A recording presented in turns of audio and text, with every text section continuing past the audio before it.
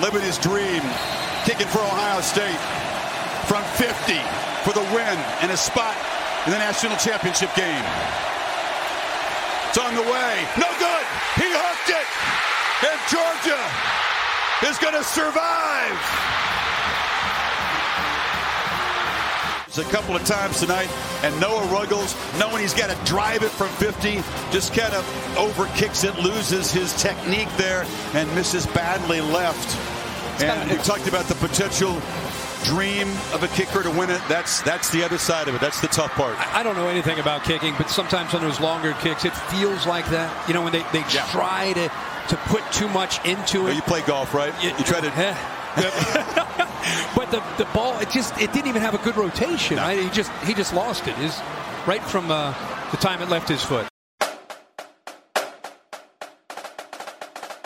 Touchdown!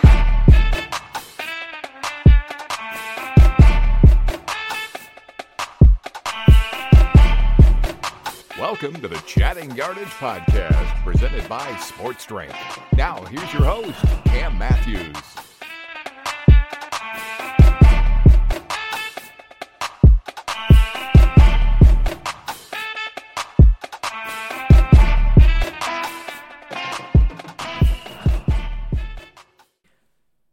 Welcome to your friendly neighborhood college football podcast. Welcome to Chatting Yardage, part of the Chatting Average family, and brought to you by our friends at Sports Strength. Hello, everybody. Welcome once again to the show. I am your host, Mr. Cam Matthews. You can find me on Twitter at HeyCam93. You can also follow the show, be part of the conversation at Chatting Yardage.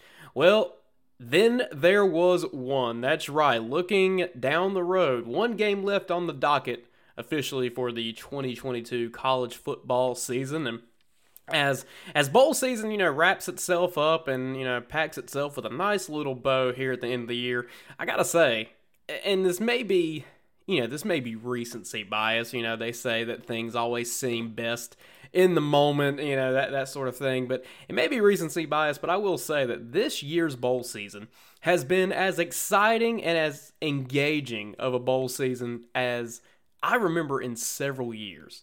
So we'll go ahead and take a quick look at some of the scores, starting, of course, with last week's Pick 6 games of the week. As always, these are 6 games that I found interesting, and I believe you should have as well. Starting off, we'll look at the Gator Bowl, number 21 Notre Dame against number 19 South Carolina. Good back-and-forth contest here. The Irish pull away late for a final score of 45-38, seemingly salvaging what was still a disappointing year, all things considered, especially when you think about where that team was expected to kind of end up this year and where a lot of people kind of slated them.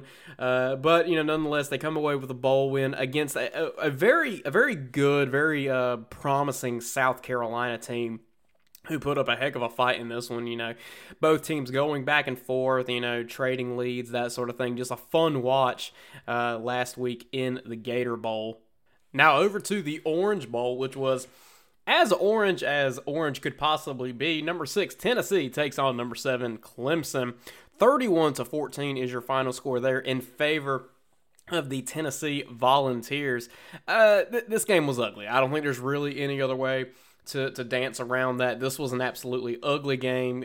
Clemson in the first half, and I think, by the end of the game, really, was in the lead in terms of offensive stats in this contest, but they just couldn't score. They could not score. And in fact, I believe in the first half they had 6 trips to the red zone, came away with 1 field goal. And unfortunately, against a high-octane offense like Tennessee, that is not going to be enough to get the win there. So Tennessee comes away, good bowl win in the Orange Bowl. Caps off what was kind of a highlight year for them, really, when you think about it. You think about the win over Alabama. You think about the fact that they made the top 4 at one point, but a couple of disappointing losses down the stretch did them in. But being able to come away with a bowl win, having a lot of highly touted recruits coming in. This Tennessee team, I don't think is going anywhere. They're really building themselves up right now. Whereas, Clemson, there's still some questions on that team. So it'll be interesting to see how they do in the ACC next year with no divisions anymore in the conference. Now over to the Sugar Bowl. Number 5, Alabama against number 9, Kansas State. Kansas State jumped out to a 10-0 lead, and the next thing you knew, it was 35-10 in favor of the Crimson Tide. 45-20 is your final score there. Kansas State looked good for about the first 10 or so minutes of this game. And then Alabama, their numbers and their size was just too much for the Cats. But, still a solid season for Kansas State. Alabama came in playing like they had a chip on their shoulder. And obviously, despite playing in a New Year's Six Bowl, despite playing in the Sugar Bowl, this is a disappointing year for them because it is playoff or bust for a program like that.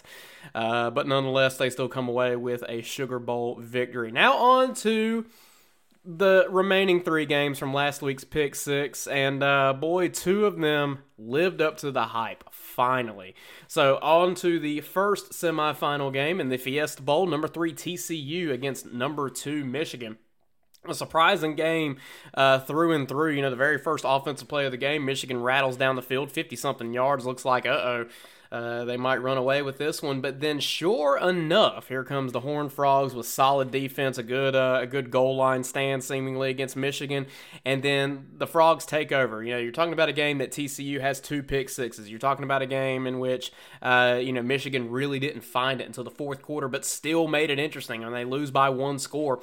Heck of a game, a surprise from beginning to end, and the Horned Frogs make it to the national championship, one of the more unlikely national championship contenders we've seen in a very long time, especially in the playoff era, really. TCU becomes the first Texas university to make the playoff. And you're talking about just an incredible year for Sonny Dykes and company, and just an incredible game for TCU in the playoff. Once again, Michigan stumbles in the semifinals, and, despite having an impressive season, despite clearly looking like at least the second best team in the country, they fall apart right here at the finish line. And, it's got to make you wonder, was it a mental thing? Was it just a preparation thing? Nonetheless, TCU comes away with the victory, and they will go on to face number 1 Georgia, who defeated number 4 Ohio State in the Peach Bowl, the other semifinal game, 42-41, a thrilling game. This one was. Ohio State led by as much as, I believe, 10 points at one point, or at least by a couple of scores. Georgia managed to claw their way back, had a late game-winning drive by Stetson Bennett, and then Ohio State, likewise, marches down the field, puts themselves in prime position for a field goal, and a missed field goal does them in. 42-41 is your final there. Georgia makes it back to the national championship game a year after winning it. But now here comes a good challenge in TCU, and we're going to talk about that a lot on this episode. But I think, the one thing I want to talk about is that this is year number 9 of the playoff, meaning we've had 18 playoff games.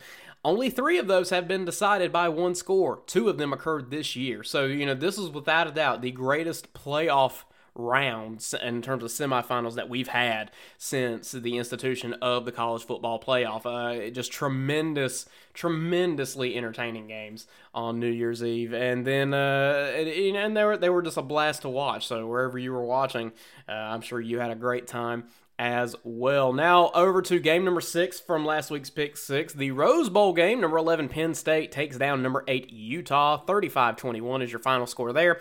Once Penn State got scoring, it pretty much slipped out of Utah's hands. It never felt like Penn State was in any real danger of losing this one. Kind of unfortunate, not the most competitive game you've ever seen, but nonetheless, the Nittany Lions finished what is, really an impressive season. They finished with 11 wins against Utah, and they just have the unfortunate luck of playing in the same conference as Michigan and Ohio State. I said it last week. Penn State, for all accounts and purposes, had a tremendous season. It's just those 2 losses to the big brothers of the conference, so to speak, that kind of diminished their year. But you come away with a record of 11-2 at the end of the year. You've done something right. Go ahead and take a look at our other scores in the Sun Bowl. Pitt defeats UCLA, 37-35 there. Good back and forth contest. In a very ugly game, in the Duke's Mayo Bowl, Maryland defeats NC State 16-12. NC State's offensive woes continues as they only finish the day with 4 field goals, never reaching the end zone. Maryland, meanwhile, 16 points on the board, nothing to write home about. Just an ugly kind of game, back and forth, for for a bowl that is, very fun going into. They have a great social media presence, but not a good game whatsoever. In the Arizona Bowl, Ohio defeats Wyoming 30-27. Good shootout there. Music City Bowl, another ugly game that, by golly, if you watch this, all credit to you, as Iowa defeats Kentucky 21-0. That's right, 21-0. Kentucky fails to score against, obviously, one of the better defenses in the entire country, and then allows 21 points to one of the worst offenses in the country in Iowa. And then, for my money, the absolute game of the year in terms of the bowl season goes, it might be a close second to Ohio State, Georgia. Tulane defeats USC 46-45 in the Cotton Bowl. Tulane comes storming from behind, scores, I believe, 16 points in the final 4 minutes. 16 or 17 points, something along those lines. Just a tremendous game by the Green Wave, a tremendous season by the Green Wave. And USC continues to not be able to win the big one, and Lincoln Riley continues to not be able to win the big one. This is a coach that just doesn't seem to find defense necessary, and it showed here in this game. But hats off to Tulane and Willie Fritz for their season that they've had. Citrus Bowl, absolute wash. LSU defeats Purdue 63-7 is your final score there. Nothing really to write about in that one. LSU scored often in this one, and Purdue just managed to find a touchdown toward the end. And then in the ReliaQuest Bowl, Mississippi State, in honor of their former head coach Mike Leach, defeats Illinois 19-10, a game that was tied, I believe, with about a minute to go. And Mississippi State able to kick a game-winning field goal and then returned a pick six. Well, not really a pick six, more of a fumble, as Illinois tried the old lateral play as time expired. But nonetheless, Mississippi State able to put a good, happy feeling on the end of what was a bit of a tragic month for them, as they lost Mike Leach unexpectedly, but nonetheless able to put together a bowl win against an Illinois team that showed good flashes this year. But I think the most poetic thing about it all is that Mississippi State won at Raymond James Stadium in Tampa Bay, where there is a pirate ship in the stadium. Well, that's enough of me rambling and reviewing scores. We've got a lot to talk about as we head into the national championship game this coming Monday night. So we'll go ahead and kick off into this week's first segment. This is 4 Down Territory. First down. As Ohio State kicker Noah Ruggles lined up to attempt the game-winning 50-yard field goal, midnight approached on the East Coast. As millions waited for the ball to drop and a new year to kick in, a rollicking day of college football hurtled toward a crescendo. Georgia led Ohio State by 1 point, 42-41, and Kirby Smart called a timeout to attempt to ice Ruggles.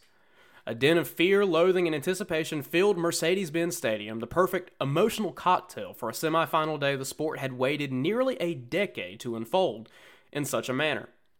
College Football Playoff Executive Director Bill Hancock stood unassumingly near the goal line where Ohio State was attempting to kick. He declared victory before a victor had even been decided. What a great day for college football, he beamed. The first wire-to-wire riveting semifinal day the sport had seen came right as the current system is on the cusp of ending. It's the second to last year of the current 4-team format, as too many blowouts in the prior 8 seasons had led, in part, to the sport expanding to a 12-team playoff starting in the 2024 season. The 4-team system was too predictable, and then along came 2 games that no one could have seen coming. Ruggles shanked his field goal left, a knuckleball to sputter in the new year. Georgia took a knee one time and the game ended at 12:01 a.m., one of the great days in recent history of the sport, taking the span of 2 different years to complete. Fittingly, the drama just couldn't quite fit in 1 year. The missed field goal set off a wild Georgia celebration in the middle of the field, the final reminder of how riveting, excruciating, and confounding college football can actually be. On the outskirts of Phoenix, TCU swaggered in as a 7.5-point underdog earlier in the day and unleashed one of the most bedeviling upsets in recent history of the sport. The number 3 Horned Frogs never flinched, unfurling 51 points on a defense that allowed an average of 13.4 points per game this season. In downtown Atlanta, number 4 Ohio State appeared poised to clinch the game in the final minute of the third quarter. until a game-changing hit by Georgia's Javon Bullard prevented a touchdown and knocked star Ohio State wideout Marvin Harrison Jr. from the game. That hit changed the course of the night for Georgia and could be the pivot point if it clinches back-to-back national titles. The number 1 Bulldogs will play number 3 TCU for the national title, with Georgia looking to become the sport's first to win back-to-back titles in a decade, since Alabama last accomplished the double in 2012. TCU will be in search of the program's first national title since 1938, and they'll invite anyone to assume they're just SEC fodder. Just ask Michigan quarterback J.J. McCarthy, who cast them as Big Ten chum. Actually, you couldn't, because he bolted from his press conference after one question in wake of the loss, sounding a lot less lofty than in his pregame prediction of Michigan pushing around TCU. A day that began dreaming of the Big Ten having a pair of teams in a national title game ended with the league going empty-handed. The league's focus goes from the anticipatory euphoria of the conference's first national title since 2014 to the leadership questions hovering over the league, with Commissioner Kevin Warren having interviewed to become the president of the Chicago Bears. It only took 1 minute into 2023 for the Big Ten's issues to be ushered to the forefront. In Atlanta, a pall of missed opportunity hung over the Ohio State locker room. Gene Smith walked out of the locker room, hugged Ryan's day wife Nina, and ambled off into the night, shaking his head in disbelief. Staffers muttered about the same hollow feeling that emerged back in 2019 when Ohio State squandered multiple opportunities to beat a Trevor Lawrence-led Clemson team. The players and coaches dwelled on all the little things. The squandered effort of quarterback C.J. Stroud, who threw for 348 yards, 4 touchdowns, and suddenly channeled his inner Braxton Miller with a flurry of second-half scrambles. They bemoaned the squandered effort in the interior of Ohio State's offensive line, which neutralized Jalen Carter. They wondered what could have been different if not for Harrison's absence as the offense went stagnant in the fourth quarter. There was, of course, the missed field goal that would have won the game, the overturned targeting call on the Harrison hit that would have given Ohio State a 1st and goal, the defensive collapse in the fourth quarter after battering Georgia's offensive line to shut them out in the third quarter. But the most searing what-if, and likely the best coaching counter of the night, came when Ohio State appeared to have executed a fake punt in the fourth quarter. On a 4th and 1, on its own 34-yard line, Ohio State sneaked 2 offensive linemen onto its punt team for the first time this season. Guard Donovan Jackson and backup Josh Fryer. The Buckeyes were up 11 points, and tight end Mitch Rossi appeared to sprint toward a first down that would have given them the ball near midfield. A split second before the snap, and I mean a split second, Georgia head coach Kirby Smart called a timeout. In the second half of the Michigan game, Ohio State had a similar play called, but the long snapper missed the call, and with it, a wide-open lane for a first down that could have changed the game. The photos of the missed opportunity live in Twitter lore, and Fleming could only shake his head. Different formation, a little different personnel, he said. Similar scenario, I guess. And that's what happens with classic games. The stakes get so high that the momentum shifts violently, and the loser can only dwell on all the things that could have been, as Stroud referenced a heavy heart leaving the field.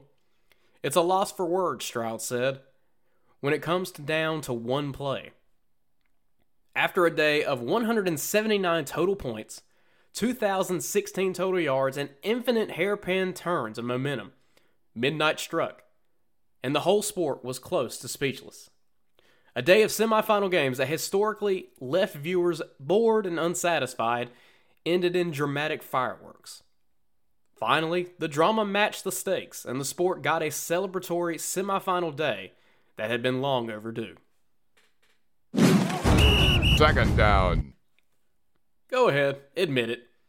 You didn't think they'd do it. Not TCU, the team seemingly everyone outside of Fort Worth, Texas had been predicting to lose after week 1. Oh, sure, the college football playoff semifinal at the Verbo Fiesta Bowl was going to be a good game, but could TCU actually win? Nah, Michigan was going to roll. Well, instead, it rolled over.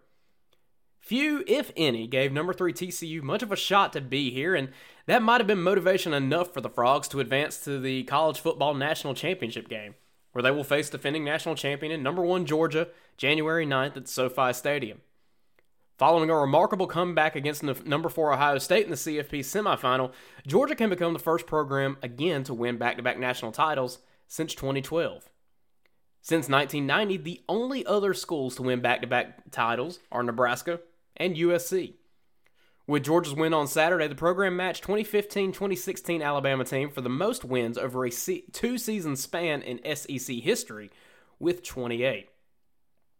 There's no question it's going to be a monumental challenge for TCU, which went 5-7 just a year ago and didn't win its conference title game this year. But insurmountable? This team of underdogs that has picked to finish 7th in the Big 12 is used to the doubts. All season long, right up until the clock expired at the Fiesta Bowl, TCU has exceeded expectations. Sure, the beloved Frogs have captured the country's attention, riding the psychedelic wave of something called a hypnotoad. Sincere respect has been a little tougher to come by. If back-to-back wins against Michigan and Georgia don't do it, then nothing will. While Georgia is in the midst of building the sport's next dynasty, TCU is trying to win the program's first national title in 83 years. TCU has an opportunity to become the first team to be unranked in the preseason AP Bowl and win the national title since Georgia Tech in 1990. Not that anyone outside of Fort Worth will be giving the Frogs much of a chance to actually do it. So let's take a look. How did these two teams actually get here? As mentioned, the Horned Frogs were finished to pick 7th in the Big 12. Instead, the Frogs became the first Big 12 team since 2009 to complete the regular season with a 12-0 record, but it rarely came easily. The Horned Frogs repeatedly flirted with disaster, winning 5 games this season when trailing after halftime, but ended the regular season with perfection. Despite a heroic effort from quarterback Max Duggan, TCU lost to Kansas State 31-28 in overtime in the Big 12 championship game. The Frogs couldn't have picked a better way to lose, though. A close game to a ranked opponent they had defeated earlier in the season. TCU was still able to boast a win against the Big 12 champions, an important claim to impress the selection committee and maintain its number 3 ranking without a conference title. Sonny Dykes has elevated the Frogs' offense to one of the nation's best, and Duggan has emerged as one of the most prolific deep ball passers with an FBS leading 13 completions of at least 50 yards. Now over to Georgia. After winning the program's first national title since the 1980 seasons, questions immediately surfaced if Georgia could do it again. This time without 5 first-round NFL draft picks who left the defense. Well, here the Bulldogs are again, just one step away. It began in the season opener with a complete dismantling of Oregon within a 49-3 win that continued to resonate through Selection Day. When the Bulldogs defeated then number 1 Tennessee on November 5th, they established themselves as the clear-cut number 1 team in the eyes of the selection committee and never gave anyone a reason to doubt it.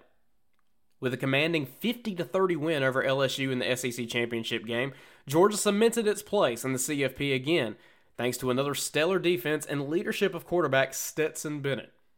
The defense entered the semifinal allowing the second fewest points per game in the FBS.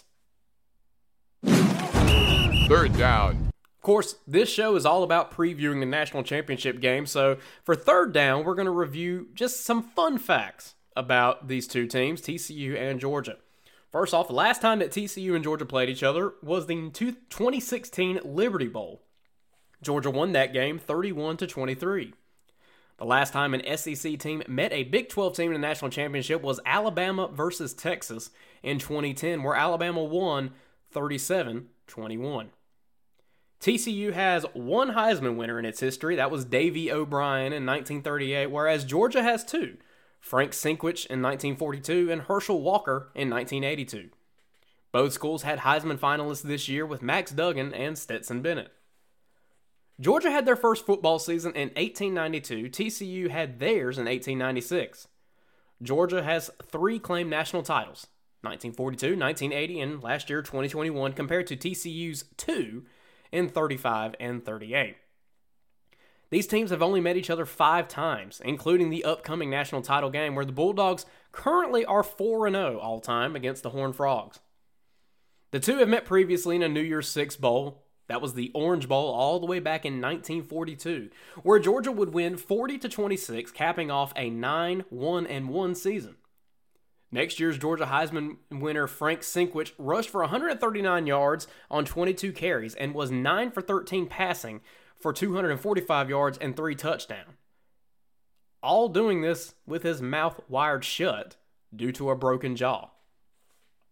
According to ESPN, Sonny Dykes would be the first head coach since 1892 to win 14-plus games in his first season as a head coach, since George Washington Woodruff did so with the Penn Quakers. Coach Dykes currently sits at 13 wins, of course, in his first season with TCU. TCU's most recent national title win dates back to 1938, where they defeated the number 6 Carnegie Tech Tartans in the Sugar Bowl, winning 15-7. That TCU team had Hall of Fame quarterback Davey O'Brien, Heisman winner, and has a quarterback national award named after him, coincidentally won by Max Duggan this season. Carnegie Tech, now known as Carnegie Mellon, is now a highly respected D3 football team who just lost in the second round of the NCAA D3 tournament. TCU would be the first school formerly part of a G5 conference, Mountain West, Conference USA, and Western Athletic, to both appear and potentially win a national title in the modern era. They are also only the third team in college football history to go from a losing season to the BCS/college football playoff.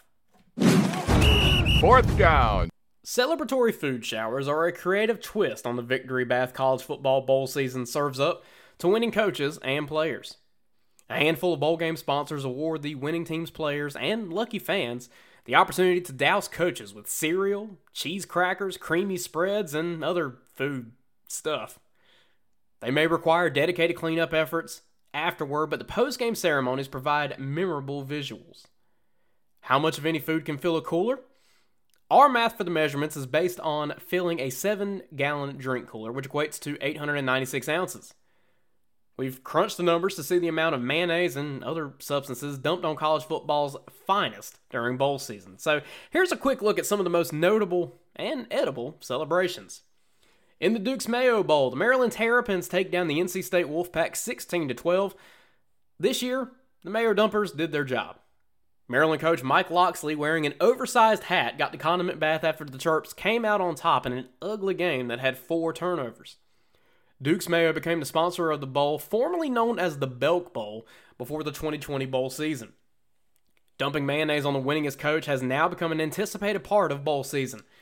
Last year, however, it didn't go well for South Carolina Gamecocks coach Shane Beamer following a 38-21 win over North Carolina. "I got hammered in the back of the head with a cooler, and then came the mayo," Beamer said after the game. "I may have a concussion. It was awful." So Duke's Mayo Bowl set out to find new Mayo Dumpers for 2022. Much like the college football playoff, we have a very dedicated and serious committee that reviewed entries, debated, and eventually selected our winners. Mayo Dumpers, by nature, needed to be able to lift and dump a large cooler of mayonnaise. We were also looking for those who could show their fandom of both college football and Duke's mayor. Miller Yoho, Director of Communications and Marketing for the Charlotte Sports Foundation, told ESPN via email. On December 6th, Allison Vick and Kevin DeValk were named as the new Mayo Dumpers for the 2022 Mayo Bowl. "It feels like a dream. If there's a better way to ring in the new year, I just can't imagine it," Vick told ESPN. "Never in a million years would I have expected to be chosen to dump a tub of mayo on someone on national television," DeValk also said to ESPN. Now over to the Tony the Tiger Sun Bowl, where Pitt took down UCLA. The Sun Bowl, being played for the 89th time, is one of the older bowls in college football. Kellogg's Frosted Flakes has been the sponsor since 2019. A late field goal, one of 5 for Pitt kicker Ben Sauls, gave the Panthers the win. The Panthers players got to dump the classic cereal after the game. In 2021, Central Michigan Chippewas head coach Jim McElvain enjoyed a Frosted Flakes deluge courtesy of his players after a 24-21 win over Washington State. In the Cheez-It Bowl, Cheez-It, of course, became the sponsor of the game in 2020, which began as the Blockbuster Bowl all the way back in 1990. Last year, Clemson Tiger head coach Dabo Swinney enjoyed a lightly toasted cheese cracker bath after a 20-13 win over Iowa State. This year, Florida State and Oklahoma traded the lead 4 times in the second half, with the Seminoles sacking quarterback Dylan Gabriel on the final drive to hold off a comeback bid. Mike Norvell got a Cheez-It bat to remember as the clock ticked down to 0. So, just how many Cheez-It crackers? Well, it takes nearly 72 boxes at 12.4 ounces of Cheez-Its to fill a sideline drink cooler. And then, in the famous Idaho Potato Bowl, the Eastern Michigan Eagles defeat San Jose State 41-27. Since its inception in 1997, this game, known by its current name since 2011, has taken place in Boise, Idaho, the potato capital of the world. So it's only natural that its post-game celebration includes food made from the plant. In the 2022 edition, Eagles quarterback Taylor Powell finished with 298 passing yards, 2 touchdowns, and 1 interception, while running back Samson Evans led the team on the ground with 82 yards rushing and 2 scores. According to ESPN Stats and Information, Eastern Michigan's 41 points are the most it has scored in a bowl game in program history. It's also the team's first bowl victory since the 1987 California Bowl. Eagles coach Chris Creighton received the post-game potato bath after the victory. So, how many French fries does it take to fill a cooler? Well, based on this math, a large fry container from McDonald's is 5.9 ounces. According to BuzzFeed analysis comparing McDonald's food sizes, it would take roughly 152 orders of fries to fill up a cooler. Hey everybody, this is Alex Butler here with this week's Mascot Minute, where we take a deep dive into some of your favorite collegiate mascots. This week, we're featuring one of the darlings of the 2022 bowl season, the Tulane University Green Wave. On October 20th, 1920, Earl Sparling, the editor of the Tulane Hullabaloo, wrote a football song which was printed in the newspaper. The song was titled The Rolling Green Wave. Although the name was not immediately adopted, it began to receive acceptance. A month later, a report of the Tulane-Mississippi A&M game in the Hullabaloo referred to the team as the Green Wave. By the end of the season, the Hullabaloo was using the term Green Wave to refer to all Tulane athletic teams, as were many daily papers, although as late as 1923, the name Greenbacks was still in use. In its infancy, Tulane's mascot was depicted as a pelican riding on a surfboard. The surfing pelican image lasted for more than 50 years. The Greenie was adopted in 1955. It was created by John Chase, a local cartoonist who drew the covers of the Tulane football program and those of many teams throughout the South. When Dr. Rix Yard became the athletic director in 1963, he felt Tulane needed a better symbol for its teams. Working with Eldon Endicott, the manager of the Tulane bookstore, he arranged for a new mascot to be created. Several sketches were submitted by Art Evans, art director for Angeles Pacific Company in Fullerton, California.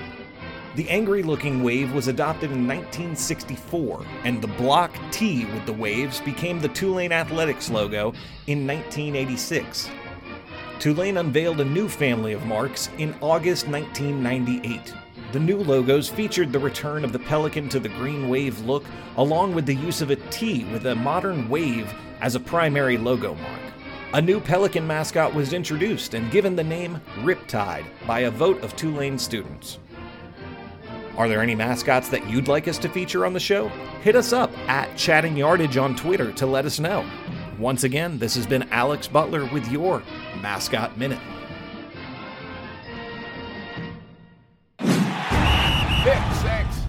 All right, we're going to jump into this week's Pick 6 games of the week. 6 games that I can't really do Pick 6 this week because, of course, there's only one game left on the docket. That's number 3, TCU, going up against number 1, Georgia, in the national championship game this Monday, 7:30 p.m. on ESPN from SoFi Stadium in Inglewood, California, where, guess what? You're not allowed to tailgate. A horrible, horrible decision made by SoFi Stadium in the city of Inglewood to not allow college football fans to tailgate before the game, but that's your one game to look forward to. We've talked about it at nauseum already this episode. Georgia at this point of recording is a 12.5 point favorite, but again, many people have counted the Horned Frogs out. Many people have been wrong this year. It feels fun to go into a national championship game really not knowing what's going to happen here? Who knows? I don't know if either decision could really shock me at this point, given how both of these teams have played this year and how TCU has defied the odds, but how Georgia has just been dominant all season. So that's the only game I've got to preview for you. That's the last game we have to watch this year. But I promised it last week, so we're going to go ahead and dive into this week. Over the next couple of days, be sure to keep an eye on the Chatting Yardage Twitter account. We have some postseason awards that we need you to be a part of. So here's how this is going to work. I'm going to post a nomination thread for each and every one of the awards we're about to go over. In that thread, I need you to reply and throw out your nomination. Then, on Tuesday, the day after the national championship game, we will put up an official poll for 24 hours highlighting the top 4 nominees of each category we're about to go over. And then on next week's episode, our final episode of the year, after we talk about the national championship game, we will review our award winners for the season. So what are those award categories? Well, I'm glad you asked. First award of the year we're going to pass out is the Coach of the Year award. This is your chance to talk about what coach you think has done just a tremendous job with the team that he has. Is it a coach that has gone undefeated? Is it a coach that has overachieved? That sort of thing. So I'm interested to hear your thoughts on that, because I think it's easy to lean towards one person, but there are a lot of other good coaches out there that I think could be worthy of an award such as that. Second award we're going to hand out is the Inspiration of the Year. College football is filled with fun stories each and every single year, and we've highlighted a lot of them here on the show this season. So I want to hear yours. I want to know what you think was the most inspiring story of the year. Is it an athlete? Is it a team that came together during a challenging time? Is it a family that was able to defy some odds? There's a lot to talk about there, so I'm interested to hear your thoughts. Award number 3 is the Game of the Year, and some of us may hold off until after the national championship game to throw out nominations there, but boy, it has been a season of exciting contests all year long. So Game of the Year is your third award. Award number 4, Overachiever of the Year. Which team has won beyond all belief? Won beyond all estimations and guesstimates before the year started. Now, of course, it is easy to point out one specific team as the Overachiever of the Year, but I think really when you think about it, there are some others that have done really well this year, seemingly out of nowhere. And then award number 5, the Underachiever of the Year. Which team should have done so much better than they actually did? Which team tripped and fumbled and stumbled all the way to the finishing line? Which team truly just underachieved this year? Not an award I think a team wants to get, but we're going to hand it out anyway. And then finally, of course, number 6 award that we're gonna announce next week is the Player of the Year award. Which player do you think is the National Player of the Year? Who deserves it? Who has had the best season out of any other player in all of college football? We'll discuss that next week. Again, be on the lookout, be part of the conversation, make your voice heard for these awards as we finish out the year on Twitter at Chatting Yardage. The extra point. Shane Beamer, who guided South Carolina to an 8-win season that included wins over top 10 foes Tennessee and Clemson, is set to receive a new deal and a raise of nearly $4 million per year, sources have told ESPN. A Board of Trustees meeting is scheduled for Friday afternoon, and on the agenda is the approval of athletics contracts. Beamer's deal is expected to be finalized at that meeting and will average in the $6.5 million range annually. He's slated to earn around $6 million in 2023, and his salary will increase each year from there. The hefty raise signifies a major commitment to the 45-year-old Beamer and a strong show of support by the university in the direction the program is headed under Beamer. He was previously the lowest paid head coach in the SEC at $2.75 million and one of the lowest paid head coaches in the Power 5 ranks. So playing us out this week is the South Carolina Marching Band with their fight song, The Fighting Gamecocks Lead the Way. Until next week, I'm Cam Matthews.